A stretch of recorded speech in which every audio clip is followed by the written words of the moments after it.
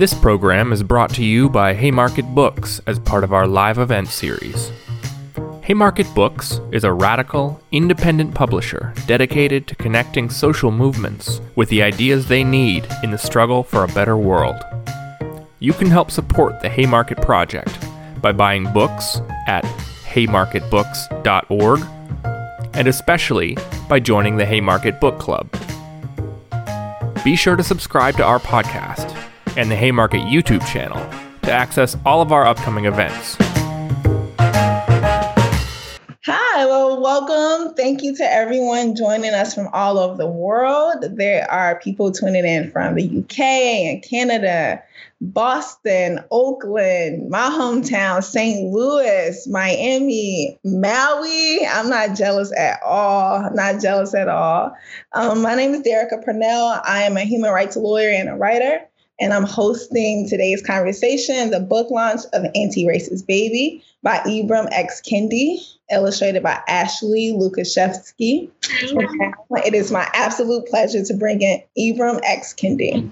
So Ibram is a New York Times bestselling author and the founding director of the Boston University Center for Anti-Racist Research.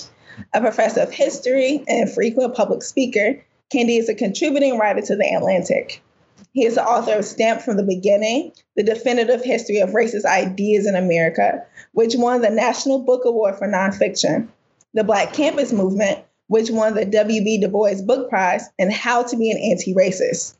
His new book, which we will discuss tonight, and I encourage everyone to read and share with others, is Anti-Racist Baby. So thank you so much for joining Haymarket and for joining me in conversation about your book. Of course, yeah, it's a pleasure to be in this conversation and for Imani to join us. Right, Imani? Right. Yeah, do you mind introducing us to Imani? You want to introduce yourself, Imani? Say your name. Imani. So Imani is my favorite 4-year-old, and I think she'll be joining us for the conversation tonight. So welcome to you as well, Imani. I'm sorry that Haymarket did not prepare a bio for you, but I imagine we're going to learn so much from you being here tonight. Okay, so Ibram, would you mind telling me about the book? Why this book? Why now? Well, I think for me, it was a book to read to Imani. And we realized that we wanted to be deliberate about teaching her to be anti-racist. We realized the studies that show that infants begin seeing race and infants even start internalizing racist ideas. But typically parents imagine that their kids are colorblind or that it's too difficult to talk to their kids about race and racism. So I not only wanted to create a tool to talk to Imani about race and racism, but I also wanted to really start a conversation about the larger importance of teaching our kids about racism and being anti-racist even before they can fully understand it, in the way we teach them about love and kindness, even before they can fully understand what that all means. Right, Imani? Right. Right. Yes. You know, I have 2 kids. They're 6 and 3. And I know that I even have some anxiety about talking to my kids about race. So to jump to how to be an anti-racism, I'm curious about how do you even start the conversation about race? So I think it's obviously has to be age appropriate, but I think kids see different colors. They see that some kids are darker and some kids are lighter, and they see the many shades of human beings. And, obviously young kids, Imani knows her colors, right, Imani? You know your colors? Rainbow. Yeah, she knows the rainbow, right? And you can talk to kids about that. All of these different colors are beautiful together, like the rainbow. You can talk to kids about fairness or about rules. Imani knows that there's some rules that she's supposed to follow, and she considers some of those rules to be unfair. And we can talk about how certain groups of people are forced to follow rules that other people are not forced to follow. I think it's also critically important for us to create mechanisms for our kids to ask us about racism. So that means, obviously, I've seen many parents who've decided to take their youngest children to demonstrations. So their kids can be like, well, why is everyone, demonstrating? So that gives you the opportunity to talk. Obviously, this book is a tool for those conversations as well. Right, Imani? Right. Yes. I love the mechanism, right? Like the entry points, because if you don't do that, then children could pick up other habits. Exactly. Right? So the very first sentence of the book, which I love so much, is anti-racist baby is bred, not born. When I was a teacher at a freedom school, at a Children's Defense Fund freedom school, one of the most jarring pictures that I remember was of children in like the tiny KKK hoodies. Like I didn't even know that they made like KKK like uniform, like in that size. And so I know that there are unfortunate groups of people in this country who like teach our children to hate at a very early age.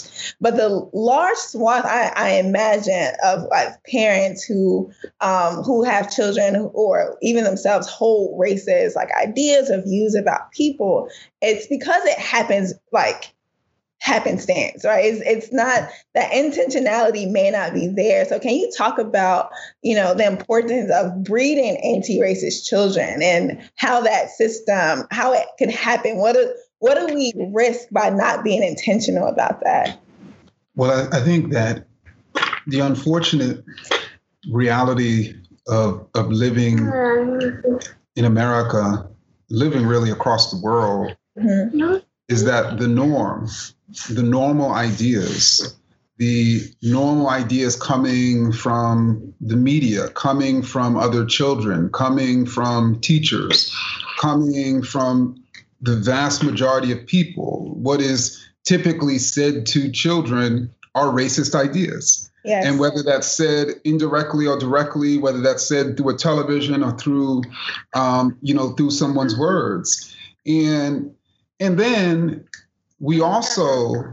children also see that they may see that the darker people have less, and the lighter people have more. And then they're taught, children are taught hierarchy. and so if you put those two things together, I don't think it's very difficult for a 2-year-old, a 3-year-old to say that darker people have less because they are less, right. and whiter people have more because they are more. And then they come home to their parent from preschool or daycare and say, I want to be white. And then they're if their parents are sort of horrified, just as a white child will come home to their parent and insinuate that they like that they're white, right? And so I think it's critically important for people to recognize that the norm, if we do nothing, then our children are going to be raised to be racist. And so that's why we have to actively teach them to be anti-racist. Just like, as you know, Derica, if we do nothing in the face of police violence, if we do nothing in the face of racial injustice, if we do nothing in the face of food insecurity, of climate change, of voter suppression, of the normality of systemic racism, what's going to happen? That normality is going to continue. The same thing happens with ideas. So that's why we have to be unbelievably deliberate with our children, raising them to realize that just because someone has more doesn't mean they are more. Yeah, no, absolutely. It's the notion that if we just keep going the course, that by default, we're going to default to these racist ideas because they are foundational to this country. As you were talking, I shared this story a couple of times in the last week because I'm just really, really proud of my 6-year-old. And it's like you said, we're going to default to those ideas. He had a kid in his class that was pointing at all the boys in his class. And he was going, you know, you're a girl, you're a girl, you're a girl. And all the boys in his class were just mortified. They were just like, oh no, like I'm a girl. Like they were so angry. They were so insulted that this kid was calling them a girl.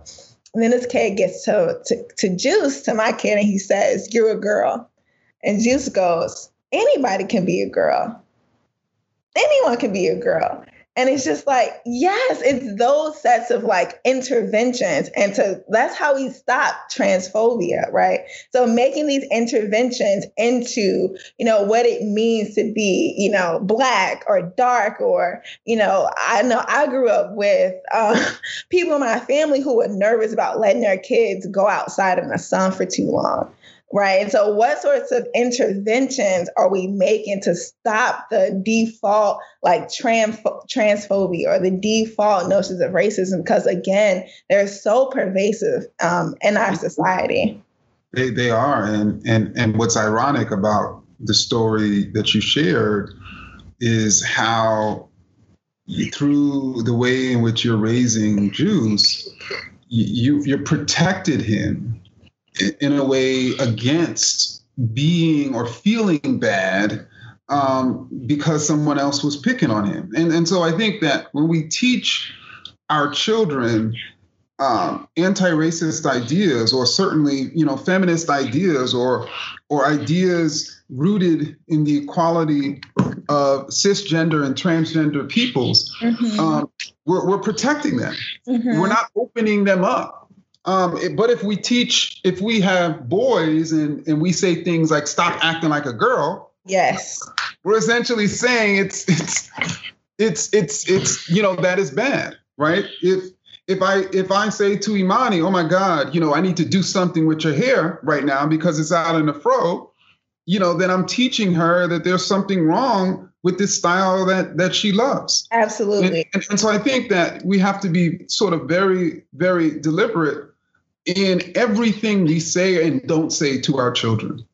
Yes, because it's baked into our system. And so by the time, you know, again, just with Juice, because I didn't realize how pervasive gender is in school, it's something you're constantly navigating, you know, so where he's in school now, they have to choose which bathroom they want to go into. There's a separate jungle gym for boys and for girls. So it's just, so by the time he's, you know, 30, 35, 40 years old, and someone tells him, oh, everyone should be using the bathrooms together, he's just like, whoa, wait, like my entire life, you know, I've been socialized that there's been two different rooms for people based on, you know, their genitalia.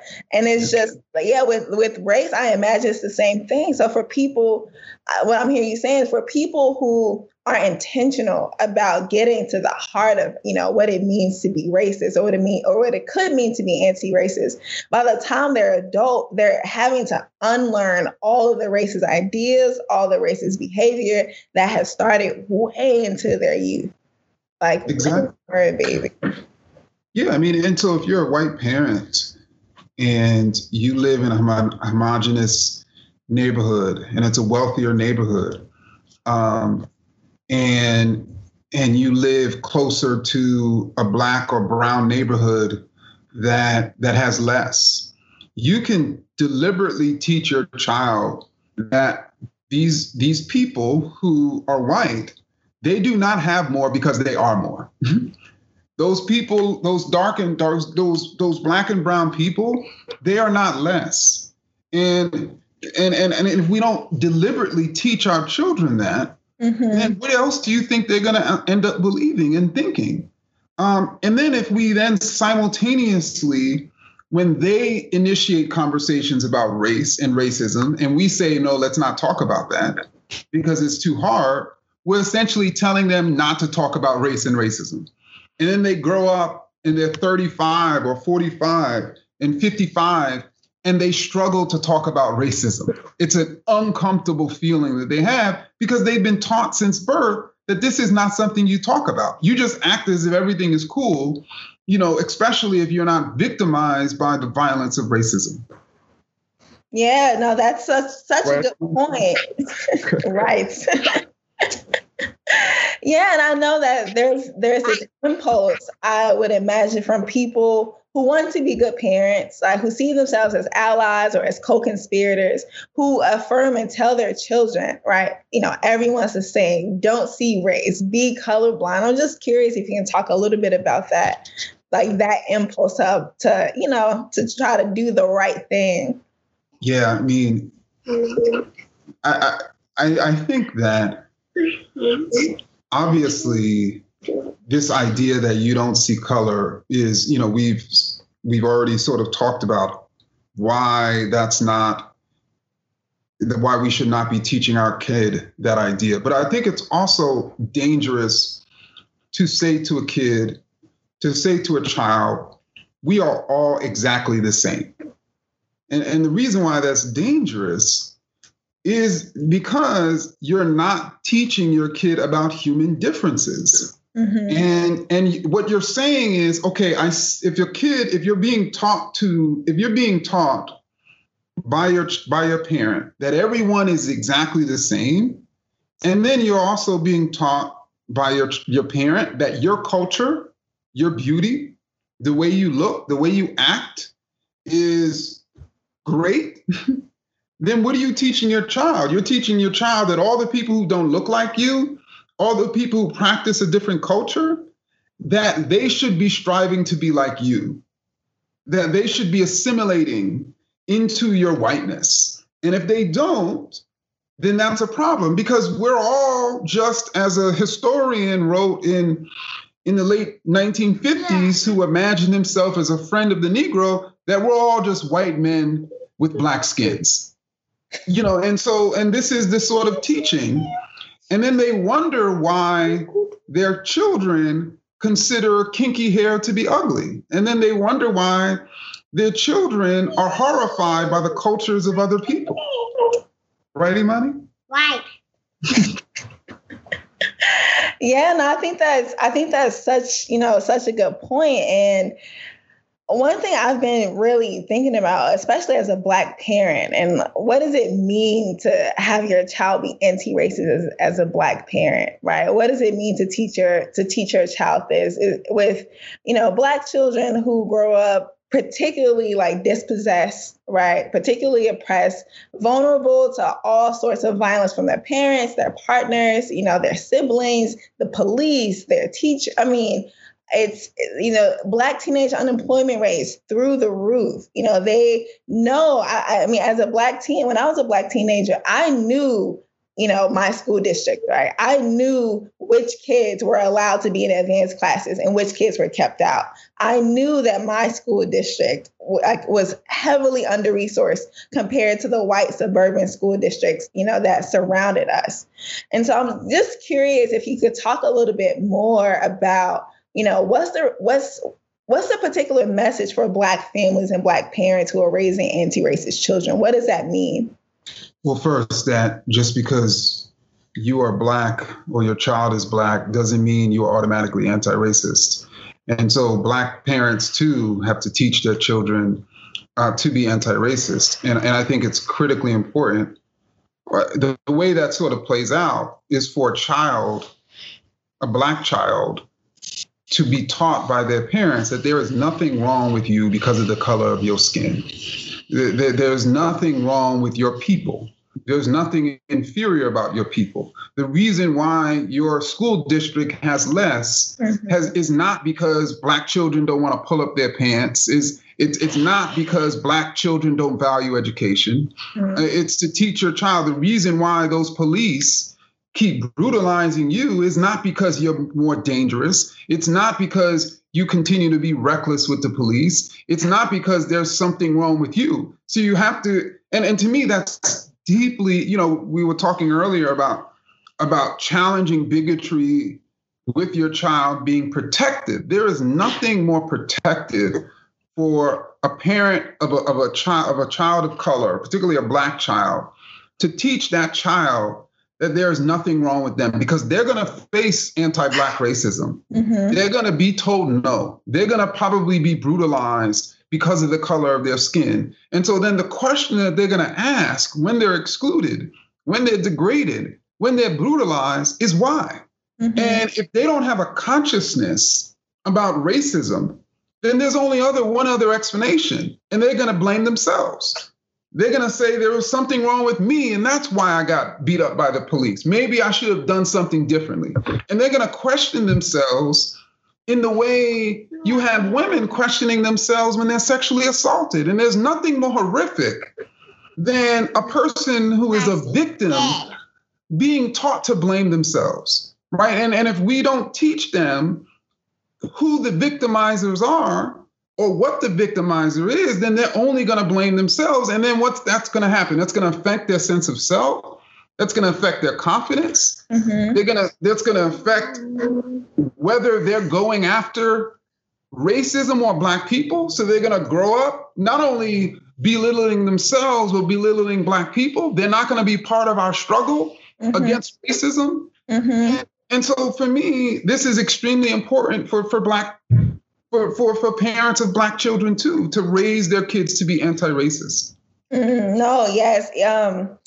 One of my favorite people in the entire world, Imani Perry, just wrote a beautiful essay in The Atlantic. And I can't remember the title, but it's something like, Blackness isn't the problem, racism is. Like, racism is the problem. Yeah. So what I'm hearing you say is that there's an opportunity for self-hate to breed inside of Black children if there's not intentional critical interventions to reorient themselves, in their relationship to their skin color, their hair texture, their socioeconomic status, and then how they see, other Black people, which I think is, I don't typically think about that as being like racist ideas about oneself. I have thought about it more generally in a category of like self-hate or self-fulfilling prophecy, whatever the sociological term for that is. But yeah, to think about that as like, there's like anti-Black views to like hold that, in one's body is traumatizing. It's traumatizing. Like Malcolm said, I'm sure you remember this speech when he was like, who taught you to hate yourself? Who taught you to hate yourself? Who taught you to hate yourself from the top of your head to the bottom of your feet? And essentially you have white people have produced these racist ideas that said that there were all these things wrong with Black people. And not only have white people, of course, believed them, but Black people have internalized them. Mm-hmm. And I think it's if our children are not raised to recognize that there's nothing wrong with Black people. Indeed, to me, the only thing wrong with Black people is that we think something is wrong with Black people. There's nothing else. And if we don't teach our children, but not just Black people, there's nothing wrong with Black women. There's nothing wrong with Black poor people. There's nothing wrong with Black transgender women. There's nothing wrong with Black prisoners. It really goes on the list because, of course, you have some parents who will defend and say, no, I don't want you thinking that there's something wrong with Black people or kinky hair or dark skin, but they're constantly belittling Black women or they're constantly belittling the Black poor. They're saying, no, don't hang out with those kids, and that's a problem too. Yeah, of course. So I'm going to ask you a question on the flip side of that, which is something that I have been fumbling through. Like this is turned into a therapy. We're into a therapy session. And so Juice and I, we were reading this book called Malcolm Little, and it's about young Malcolm X. I don't know if you've read this book with Imani, but it's like, in so many ways, Juice is finding himself in young Malcolm. He's curious, he's playful, he loves his siblings, all of that. And so the story talks about his parents being a part of the UNIA, it's how they met, and then they moved to Omaha. And then when Malcolm was really young, we got to this page where, white people go and they set his house on fire. And so Juice, like I said, he's 6 years old. We get to this page, you see the flames, it's beautifully illustrated. And he's just like, what? Did the people who set his house on fire, did they know that Malcolm was in there? And I'm just like, I probably should have read this book before reading with my kid. It's one of the flaws that I've learned. Yes, Derek. I've done that too. Yeah. Yeah. You get to a page and you're like, oh wow, I didn't know there was a friendly police officer here. You have to do damage control. So so we get to this page and he's just heartbroken. He's just like, do they want to, were they trying to kill his family? And so now I'm just like, well, what do you think? And he said, well, I know his parents were trying to get, fight for equality because they were a part of the Marcus Garvey movement. And I said, yes. And he said, maybe they were trying to scare them because of what they were doing. I said, yes, that's exactly right. And then he said, why do white people keep doing stuff like this? Like, why? And then he says, he was just so angry at white people. So then about 5 minutes later, I'm just like, do you know who white people are or what that even means? And he's just like, yeah, my teacher's white. His teacher is not white, not at all. She looks a lot like me. And I was just like, you don't even know who and what white people are and what that means. But, through reading the story about Malcolm X, has gotten very, very angry. And I've just noticed, especially with the movement that's happening now, there's just been this fear that we are raising we are radicalizing young Black people, to have hate towards people or towards, police or towards any of the institutions or people who they affiliate with oppression.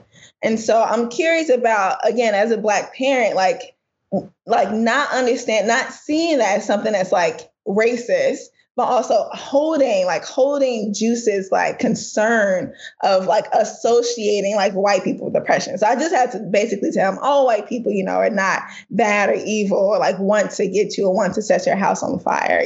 That's not what it is. And again, he's 6, but it's just, I'm curious about that side of it, right? How do we navigate or hold many of our children who are being politicized, right? And they know that they're Black and they know that they're beautiful and they feel affirmed. They also know that, they can be shot down like Trayvon Martin. I'm very curious about how that relates to the anti-racism conversation. So, well, let me just say that I think that story is an example of the power of books and the power of a parent reading a book on race to their child, that it's going to potentially lead to conversations that you didn't even realize was Yes. going to happen. And like with any conversation, there are times in which the conversation is going to be incredibly beautiful and fruitful. Mm-hmm. There's going to be times in which we don't really know how to answer those questions. Mm-hmm. There's going to be times in which we don't understand what they're asking. All of the above, but all of this is good. It's great to have these conversations. And I would just say that I think that there are people who are 40 years old who cannot really separate a Donald Trump from a white working class male who believes that one day he's going to be Donald Trump, Right. who has been convinced by Donald Trump to support Donald Trump as opposed to working with and unionizing with working class people of color. And just as you have people who consider themselves having a racial analysis and can't separate a Donald Trump from a white working class male who is suffering under Trumpism. So, obviously this is difficult for even 40-year-olds to really sort of understand. And I think what we can do, as parents is really sort of figure out a way to maybe introduce a book on poverty or on class.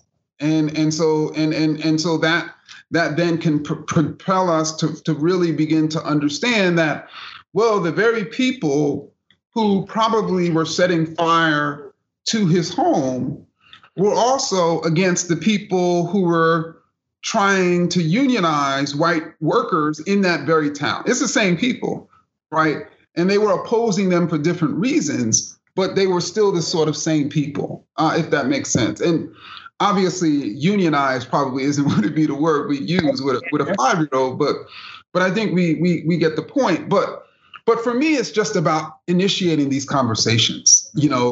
we're not only talking about, race, we're talking about whiteness and white people and the relationship between anti-racist and white people. These are the conversations we should be having. And I suspect when he's 12 years old, it's going to be even more sophisticated. And when he's 24, he's going to be telling us what to think. Well, he's telling us to think now, right now. Yes. I was telling Anthony at Haymarket, it's because you brought up unions, it made me think about a couple of nights ago when we were praying, and he says, Mommy, how come we always pray for people who don't have clothes and don't have food and don't have things toys or things they need? And I said, because we have to remind ourselves that we have to go and fight for them to get those things. And so Juice, he loves Transformers and Marvel. So in his head, he conceptualizes struggle through villains and heroes. So he's just so we have to prepare ourselves for the villains. And I said, yes. And he said, what are their names? What do we call them? And I said, we call them capitalists. And he said, capitalists? And I said, yes. And he says, so capitalists don't want people to have enough food and clothes and toys? I said, yes. And why do you think that is? He said, because they want to have everything for themselves. And I said, yes, that's it. That's cap. So maybe we can add union to the vocab for, when they come back from St. Louis, but yes. I hate to sort of continue to sort of make sure we're hitting this home. What you essentially did was you were able to think about the things that he understands, and the way in which he understands the world, his worldview, and then essentially integrate a larger sort of lesson about capitalism, or about economic depravity or the accumulation of capital, yes, to his understanding. And we, so, when parents think about how do I teach my kids about capitalism or how do I teach them about racism, you have to think about it from their perspective. Exactly. That's where we have to start. And I think, it'll come to us. And certainly there'll be situations like that in which we can teach it.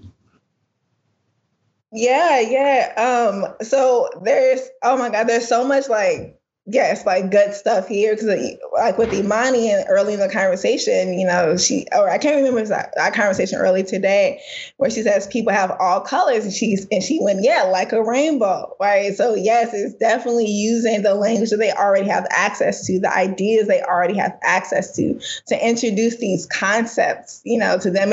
It's clear propaganda. We have to be propagandists for our children. So I'm getting so many questions right now. So I'm going to ask you one more question before I turn to some of the Q&A. Maybe two more. So right now there is an uprising, one of the largest uprisings in U.S. history. Imani, you keeping me out of secrets? You going to tell her what you told me? I told him rainbow and rainbow taco. Oh, so cute. Thank you for sharing. So we are in the middle of an uprising right now. And there's been all these calls to defund the police and for police and prison abolition. And it would be helpful if you can talk about the relationship between anti-racism and this broader abolitionist movement, right? So, if you can talk about that, that would be helpful. So I think the term sort of abolitionist or abolitionism, emerged during a period in which the vast majority of Americans who imagined themselves as anti-slavery considered the best way forward to be reforming slavery, meaning they advocated for the gradual emancipation of Black people. And then typically they also advocated for those Black people once freed to be colonized back to Africa. Yeah. And the reason why they advocated for, the reason why they advocate, okay, let me finish this. Okay. The reason why they advocated for the gradual emancipation of Black people is because they widely believed that these people were indeed beasts, and they needed the sort of military hand of slavery to keep these beasts, these animals in check, and that if they were freed, they would just run up north, violently sort of destroying civilization. But if they gradually emancipated them, then, we can then quickly civilize them and then send them back to Africa. This was the dominant viewpoint among people in the decades leading up to slavery who considered themselves in today's terms to be moderate or even liberal. Mm-hmm. And they considered gradual emancipation to be practical. They considered it to be politically expedient. And they considered those abolitionists to be crazy. Those abolitionists who were calling for immediate emancipation today, that slavery is evil, slavery is brutal, and it shouldn't live another hour. And, obviously Black people were calling for the abolition of slavery ever since 1619. But the reason why I mention this is because you have this same sort of divide right now between abolitionists and those who are seeking to reform the police, or those who are seeking a gradual sort of emancipation of mass incarcerated people, or those who are considering, okay, you know what, there are more bad apples, and there are sort of bad apples, and so what we need to do is sort of teach them their implicit biases, but fundamentally the structure of American policing, the culture of American policing is not broken. And one of the things that I would sort of say to this is that for Black people, I know that it's really hard for us to separate police from brutality. And so when people think about defunding or even abolishing the police, they're thinking about abolishing and defunding brutality itself. I've never really known American policing, whether in my lifetime or historically, to not be violent, brutal, mass incarcerating, occupying Black neighborhoods. So I just don't understand why people think that it's impractical, that it's politically inexpedient to be advocating for the defunding or even the abolishing of police. But then again, I do understand it because they were advocating for that in the decades leading up to the Civil War. Yes. I think that I probably would diverge on one point, which is I think that some of the people who were trying to, the anti-slavery advocates who were looking to reform and change the system, who defended it, who were trying to find improvements, they, I think, knew ultimately there would be Black people would either die out or get free. And I think that the tension was over the relationship of when and how that would happen. I don't know if people today who are putting reform on the table are imagining a police-free society. I think that the war was over whether and how this would manifest. And the liberals and moderates we were talking about, I think they knew eventually probably would get around to it. I'm not so sure if that's the case today. Oh yeah. Yeah. I mean, there are definitely profound differences. And I think, one of the reason why I like to give that example is because for many Americans, it is as scary for them to have a nation without prisons and police as it was for Americans in 1840 to imagine a nation without overseers, masters, and slaveholders. They fear what's going to happen. Yes. They imagine that all these people who are incarcerated, these violent beasts who are being caged because they're beasts. They don't understand the reality of American policing. They don't understand the reality of who's actually being incarcerated. And so I think that's why I wanted to compare that, because now Americans can understand how ridiculous it was for those Americans in 1840 to imagine that a nation without overseers and slaveholders would be a nation that is going to immediately be destroyed. But that's precisely what Americans believe now. Mm-hmm. Mm-hmm. Mm-hmm. Yeah. Yes. Yes. So let me get some of these questions because my phone is literally like blowing up. I didn't think nobody liked me this much, but these are all questions for you. This is not for me. Okay. So Allison Ward asks, I would also like to know what it looks like for a white child to actively be anti-racist. Well, I mean, I think it really depends on the age of the child, but I think in general, a white child, studies show that by 3 to 4 years old, white children are preferring to play with other white children. And so, they wouldn't be having this preference to play with white, with other white children. Studies show that by, I believe, 5 years old, white children tend to prefer white people in general. They have this general preference for white people. An anti-racist white child would not have a preference, and what I mean by preference, more of a superiority complex already at 5 years old for white people. A white child who is being taught to be anti-racist would not believe that their white skin is more beautiful than the darker skin of potentially their classmates. A white child would not be connecting black skin with dirt as some white children do. 2-year-old white children who are being anti-racist would not be going around telling my wife when she was walking in an alley by her house that she's an N-word, right? Those types of things, wouldn't be happening if we're raising a white child to be anti-racist. Are there things that they could be doing instead of not having?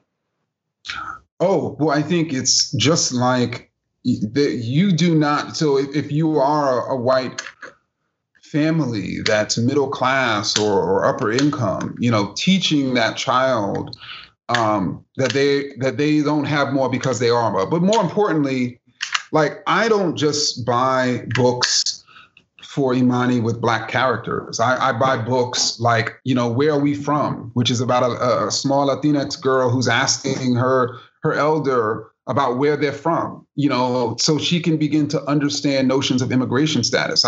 We bought her The Water Protectors, which is a book about the native fight, of course, for, against the pipeline. Right. We about a little girl who was teased because of her hijab. I mean, and so I think, is this the book? White parents, especially if they live in homogenous towns and neighborhoods, should be using books of different races, especially books that are showing. You okay? Okay. Especially if those books are basically showing stories of children of different races being degraded because of the color of their skin. That's what we need to be teaching our children. Certainly white parents need to be teaching their white children. Yes. I think one thing I would add to that is we need people to make interventions. We need white children to make interventions, to not laugh and go along with jokes that their friends are making, right? To see, violence and then to say, stop that. Or to what Juice did in that situation when the kid in his class called him girl, to say, well, what's the problem with this particular thing? To call it into questions, to call those jokes, into question. Yes, all of that. I'm going to ask this question. I'm really excited about this question because I think I have an idea. I'm really curious about what you think. I have a 3.5-year-old white son who is obsessed with police and jail. How do I, and this is all caps, how do I begin to frame the police and jail and good guys and bad guys to a 3-year-old? This is from Danielle Swan. So one of the things that, as you know, Derek, has happened, you want to come back? Okay. Is, we've been, people all over the country have been demonstrating against police violence. And at many of these demonstrations, people have been subjected to police violence. And I think there are a number of videos that are showing police violence. And I think for a 3.5-year-old, they're some of the more milder sort of forms of police violence that you can show that child. So, and then they can probably ask, well, why is the police officer pushing? Why did they just walk by and push that girl to the ground? I suspect a 3.5-year-old will ask, and then that will allow you to talk about police violence and police brutality and make that case. Or you can essentially take her to a prison and show the inhumane conditions that people are forced to live in these prisons. And again, create the scenario that then allows her or him to ask those questions that you can then teach. Yes. No, I think I hadn't thought about some of the videos, but that's so important. I love that question so much because one time I was taking my kid to school and I heard him play his dinosaur in jail. And I was like, do you know what I do for a living? You want to have me out here looking bad in these streets, putting your dinosaurs in jail? Like, what did the dinosaur do? And he said he ate another dinosaur. And I was like, cannibalism is a little bad. Like, I get it. I know. But where did jail come from? And he said, Power Rangers. And like in Power Rangers, he's like, do you know Power Rangers? And I was like, I've known Power Rangers since 1992. How do you know Power Rangers? But he learned from Power Rangers, jail is the concept of putting people in a cage. Because at the end of each episode, there is always a space villain who's in a jail. Wow. And so it's just like, I knew that I had to keep my kids away from Paw Patrol. I didn't know I had to keep my kid away from Paw Patrol. Yes, that's some niche. Ooh, Paw Patrol. Yes, Chase, all of them. Paw Patrol. No, I know. So yeah, this is why I think the work is so important of making those interventions, because the children's books, the cartoons, they default to characterizing very violent institutions as just normal or an integral part of our society. So I would also add monitoring, like what your children is watching. Like I said, I learned the hard way. I need to preview books before I buy them for my kids, because there's this book that I really love called I Like Myself, and it's about this little Black girl who talks about all the reasons why she likes herself.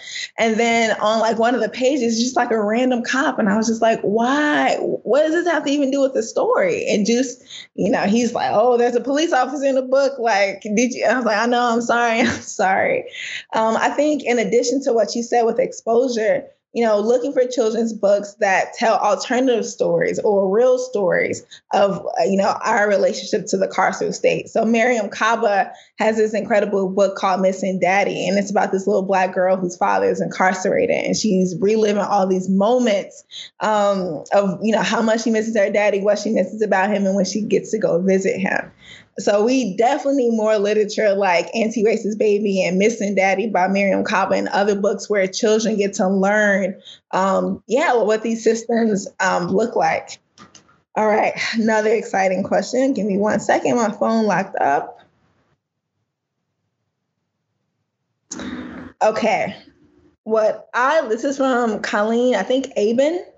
What I love to hear is how you address the class part of everything going on in a relationship to race. She's asking if to address the class part of what's going on with race? Yes. Okay. Well, I stand from the beginning, which was a history of racist and even anti-racist ideas, which really ended up showing that... Yeah, racist.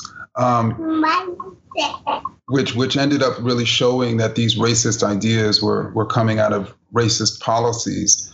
I tracked really the entire history, and what was fascinating, about writing that history is that the origins of racism itself in the mid 1400s in Portugal, through the transatlantic slave trade, are the very origins of capitalism. And so you're talking about the origins of racism and capitalism sort of emerging simultaneously. And then when you look at the history of both racism and capitalism, it's hard to really separate them. They're constantly reinforcing each other. And so, it's when I sort of talk about, and I'm sure when other scholars talk about racial capitalism, we're not just using that term, like it's literally has always been intersecting.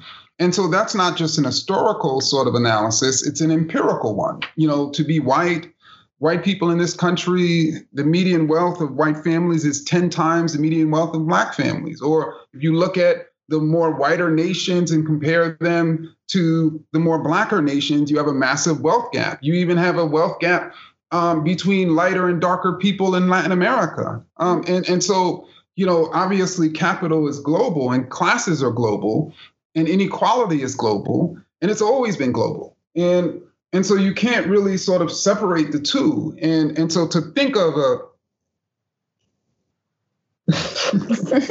and so I just tried to really explain that. And that is one of the reasons why I'm really deliberate about ensuring that no one thinks that not only there's something wrong with black people, but there's people who make the case that there's something wrong with impoverished black people or working class black people, or even when white elites classify impoverished white people as white trash, which is not just a racialized term. It's, it's this sort of intersecting. Anyway, I think you understand what I'm saying. Yes, of course. Yeah. So, in addition to saying from the beginning, if other people want to engage with racial capitalism, I would highly, highly recommend reading Cedric Robinson and Robin D.G. Kelley.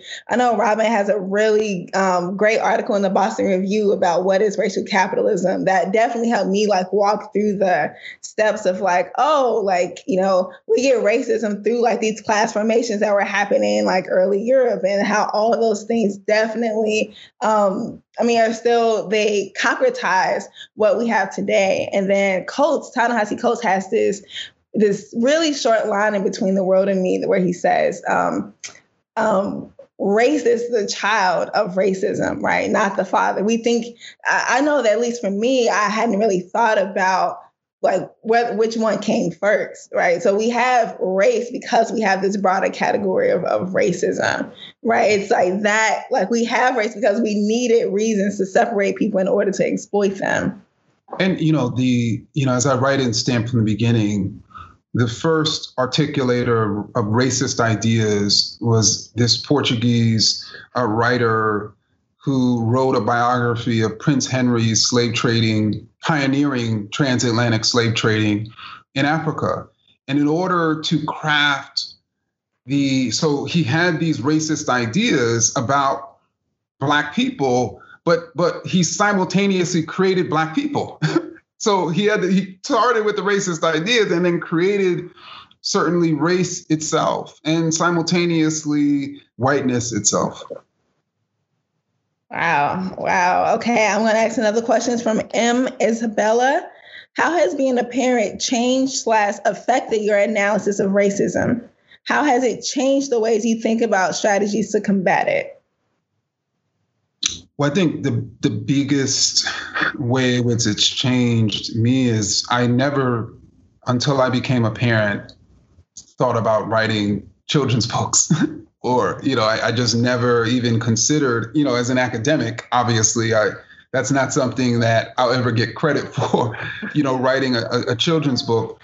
And so it's not something I ever thought about, but obviously, when you become a parent and you want to have these conversations with your child, I started thinking about, I started looking around at children's literature. I started studying the way in which racism affects children. I started trying to really understand when children first start internalizing racist ideas, all to arm me as a parent to know what I'm basically up against and how and why I need to fight to ensure Imani is being raised to be anti-racist. I didn't really think about this as much, before I became a parent. Yes. I know for me, I was pregnant during Michael Dunn's trial and George Zimmerman's trial. It was all sort of lining up around the same time. I think George Zimmerman's trial was like July 2013. I just found out that I was pregnant. Actually, I was 2 weeks pregnant when I found out. When I was actually in Boston. I was in Boston at the movie theater in, can't remember where that street was, but we were leaving, me and my friends, we were leaving the movie theater and people were literally screaming in the streets. And I was just like, what's going on? And it was George Zimmerman was found not guilty. And I just was terrified of, at the time I just, knew I was expecting. I wasn't sure quite yet, like all of what that meant, but I knew I immediately felt vulnerable. I felt vulnerable for my kid. And I remember writing a letter to him and just being like, you're going to thrive, like no matter what. And I'm going to do everything in my power to make sure that you're protected. And he went to law school with me. Like he grew up on that campus, right? He was 6 months when I started law school, right in the middle of the Ferguson uprising. And I would get all these, questions from professors or media people, which was just, what are you going to tell your son? Are you going to have the talk with your son? What are you going to say? And I just always remember being like, well, what are you going to tell your kids? What are you going to tell your kids? Like, it's not on me to tell my kid to avoid racism. Exactly. George Zimmerman was the problem, not Trayvon. Exactly. I wrote that in this article where I criticized, President Obama's My Brother Keeper's initiative. It was just like, well, Trayvon Martin's not the problem. How do we stop creating George Zimmermans? What are white people teaching their children to not grow up with such animus where they can go and hunt down a jogger who's running in a white neighborhood and shoot him? Right. The talk can't just be a conversation between Black people and their children. Right. It's what Imani is saying. How do we take the burden off of being Black and make sure we shift it to people perpetuating racism in this country? And so, yeah, being a parent has really put me in a position where I don't even realize all the ways that race and gender is just so baked into our society, but also what it's going to take to push back on that, to resist that. And I think it's important that everyone is having some set of conversation with your children, and which is why your book is so important. Mm-hmm. Let me get another question in here. I think you've answered this already. Besides talking to our children, what actions can we take with our children to live our beliefs and raise anti-racist? So, I think you actually helped I think you answered this earlier when you mentioned how when you're in situations and you hear someone say something that's racist, that you as a parent, you express that there's a problem there, knowing that your child is listening to you and hearing you and hopefully will potentially model themselves after you. Mm-hmm. You could bring your child to organizing meetings. You can bring your child to demonstrations. You can show your child you're donating to a particular organization. Everything that you are doing, hopefully, to challenge racism, you can involve your child. For instance, with me, I try as often as possible to bring Imani or to sit her on my lap during virtual, events, so that she can sort of see and be involved in some of the work that I'm doing. And I don't think we should shy away from our kids may not fully understand it, but they'll grow to understand it. And then also, figure out ways for them to contribute. If you, for instance, I mentioned donating, your child can, if your child has, Imani has, when we moved to Boston, she put some of her coins in a shoe so nobody would take her coins. And, we can ask her, I'm donating money to this local Black Lives Matter organization. Would you like to donate some of your coins too? Here is the reason why I'm donating. Would you like to donate too? These are the types of things we can do with our children. Yes, and just a quick plug. One of my good friends, Amanda Alexander, who's in Detroit, earlier today she shared this. And I thought this was literally the coolest thing ever. It says Saturday, June 20th, from 2 to 4 p.m. at the Detroit Police Department, 1301 3rd Avenue. Kids for Black Lives and Black Futures.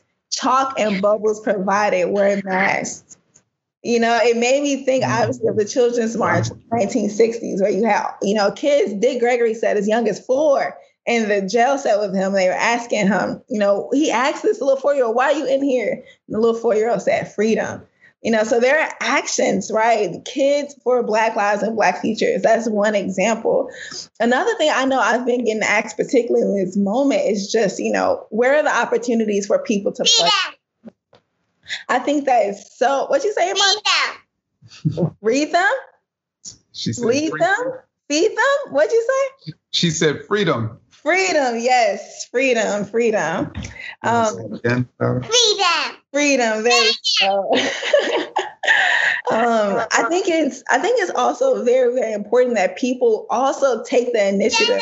Like, you don't have to wait to be invited to the protest that you want to go to. You don't have to wait to be invited to the march that you want to go to. There are organizations all over the country. The Movement for Black Lives is a coalition of 150 organizations all across the country who are engaging in protests and rallies and demonstrations for Juneteenth tomorrow, for example. So there's lots of activism. But if you happen to live in a place where there's not a lot of activism, I would encourage you, you can be that person. You can call up friends and have a meeting. You can say, hey, I really want my child to be anti-racist, anti-capitalist, to be trans-affirming. I want to figure out how to start those set of conversations.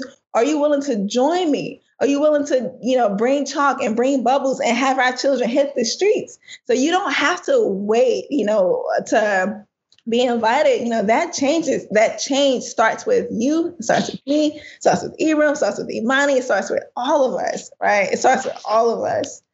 It does. And if I can just add one quick thing about this, is that, a century ago, there were people who would bring their 3-year-olds and 2-year-olds and 1-year-olds and 5-year-olds to massive lynching spectacles.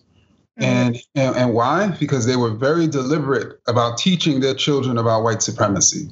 They were very deliberate about teaching their children to demonize and dehumanize Black people. And so I think that it's critically important for us to realize that it's just as important for us to be serious about teaching our children about the humanity of Black people.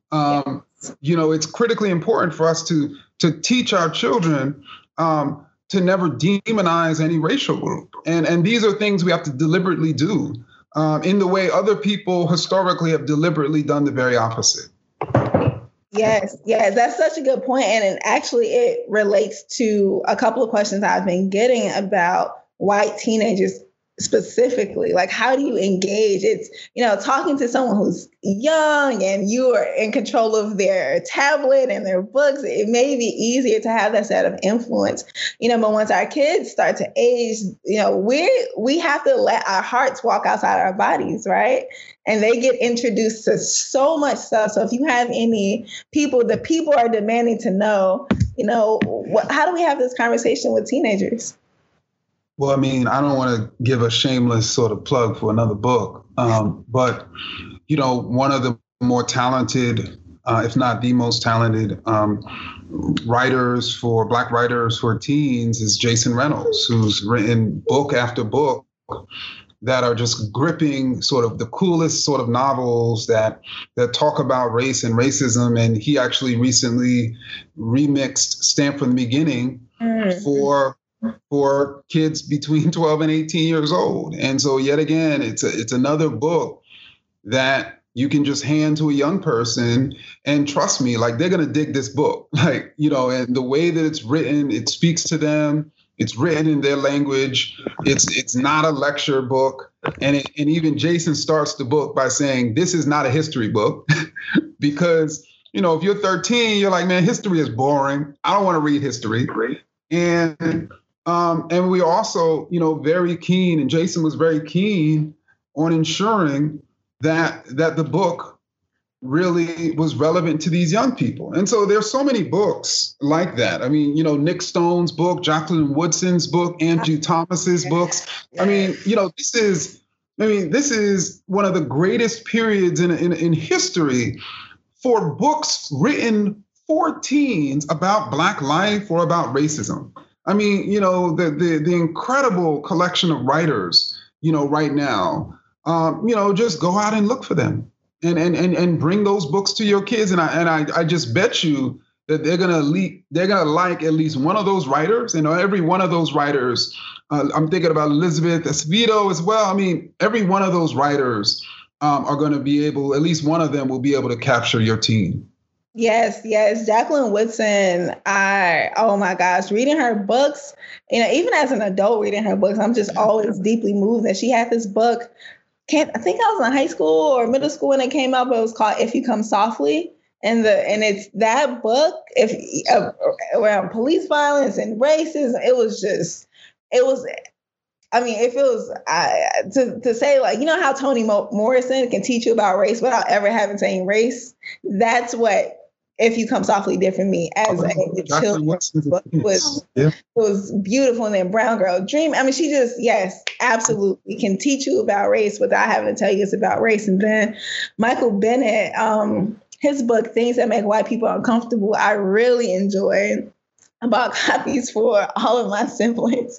And I know that there's like a youth and young adult version. I think that's also through Haymarket that came out. So definitely there are books out there. Anything besides like the books and the reading that white teenagers can do to be anti-racist? Well, I think that you can encourage teenagers to be involved in racial justice activism in their community. And there are so many teenagers around the country right now who are organizing. Yes. Right now who are organizing because they're, against the murder of Breonna Taylor in Louisville. Right now, who can relate to what happened to Ahmaud Arbery. And so you can encourage your child to join those organizations that are made up of teens in their own communities because they probably exist. Yes, that's such a good point. Yes.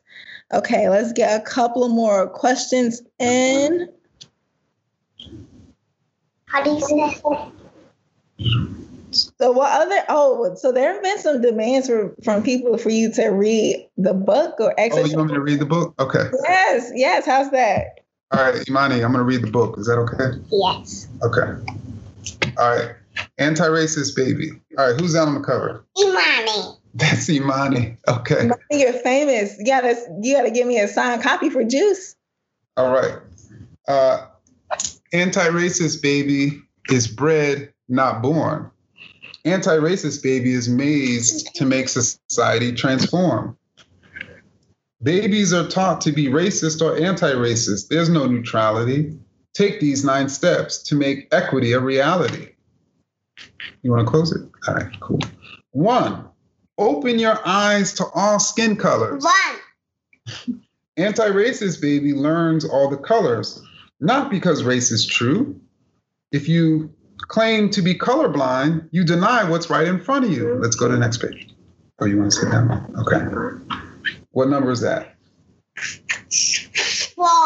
You know what number that is. 2, use your words to talk about race. No one will see racism if we only stay silent. If we don't name racism, it won't stop being so violent. What number? 3 rainbow. Point at policies as the problem, not people. Some people get more while others get less because policies don't always grant equal access. What number is that? 4. Shout, there's nothing wrong with the people. Shout it. There's nothing wrong with the people. There's nothing wrong with the people.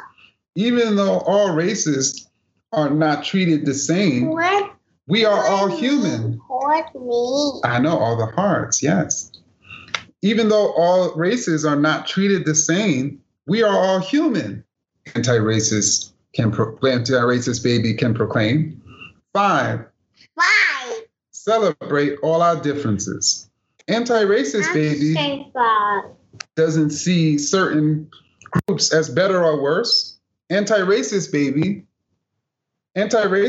loves a world that's truly diverse. 6. Knock down the stack of cultural blocks. Okay. Anti-racist baby appreciates how groups speak, dance, and create as they choose. Anti-racist baby welcomes all groups, voicing their unique views. What number is that? 4. Oh, you know that's not 4. 7. 7. Confess when being racist. Nothing disrupts racism more than when we confess the racist ideas that we sometimes express. 8. Grow to be an anti-racist. Anti-racist baby is always learning, changing, and growing. Anti-racist baby stays curious about all people and isn't all-knowing. What number is that? P. Not just like P. I know it does look like a P. 9. Believe we shall overcome racism. Anti-racist baby is filled with the power to transcend, my friend, and doesn't judge a book by its cover, but reads until the end. Oh, beautiful. Thank you. Thank you so much, Imani. You want to clap? Okay.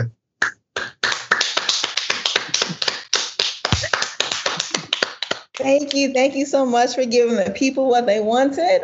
Do you have any final thoughts or last words you would like to leave people with as we wrap up? Oh, well, just, thank you everyone for joining us. Thank you, Derica. It was just truly special for me to be able to write this book, and even for Imani to see herself in it. And I'm sure other girls and boys, and even are going to see themselves in the book. The beauty of the book is, as you'll see, I don't know, you couldn't see it too closely, but, there's boys and girls of every race. There's love, there's queer love, there's interracial love, there's Black love, there's Latinx love. And really the book is founded on love and really based on love, because being anti-racist is really about love. People are on the streets right now because they love.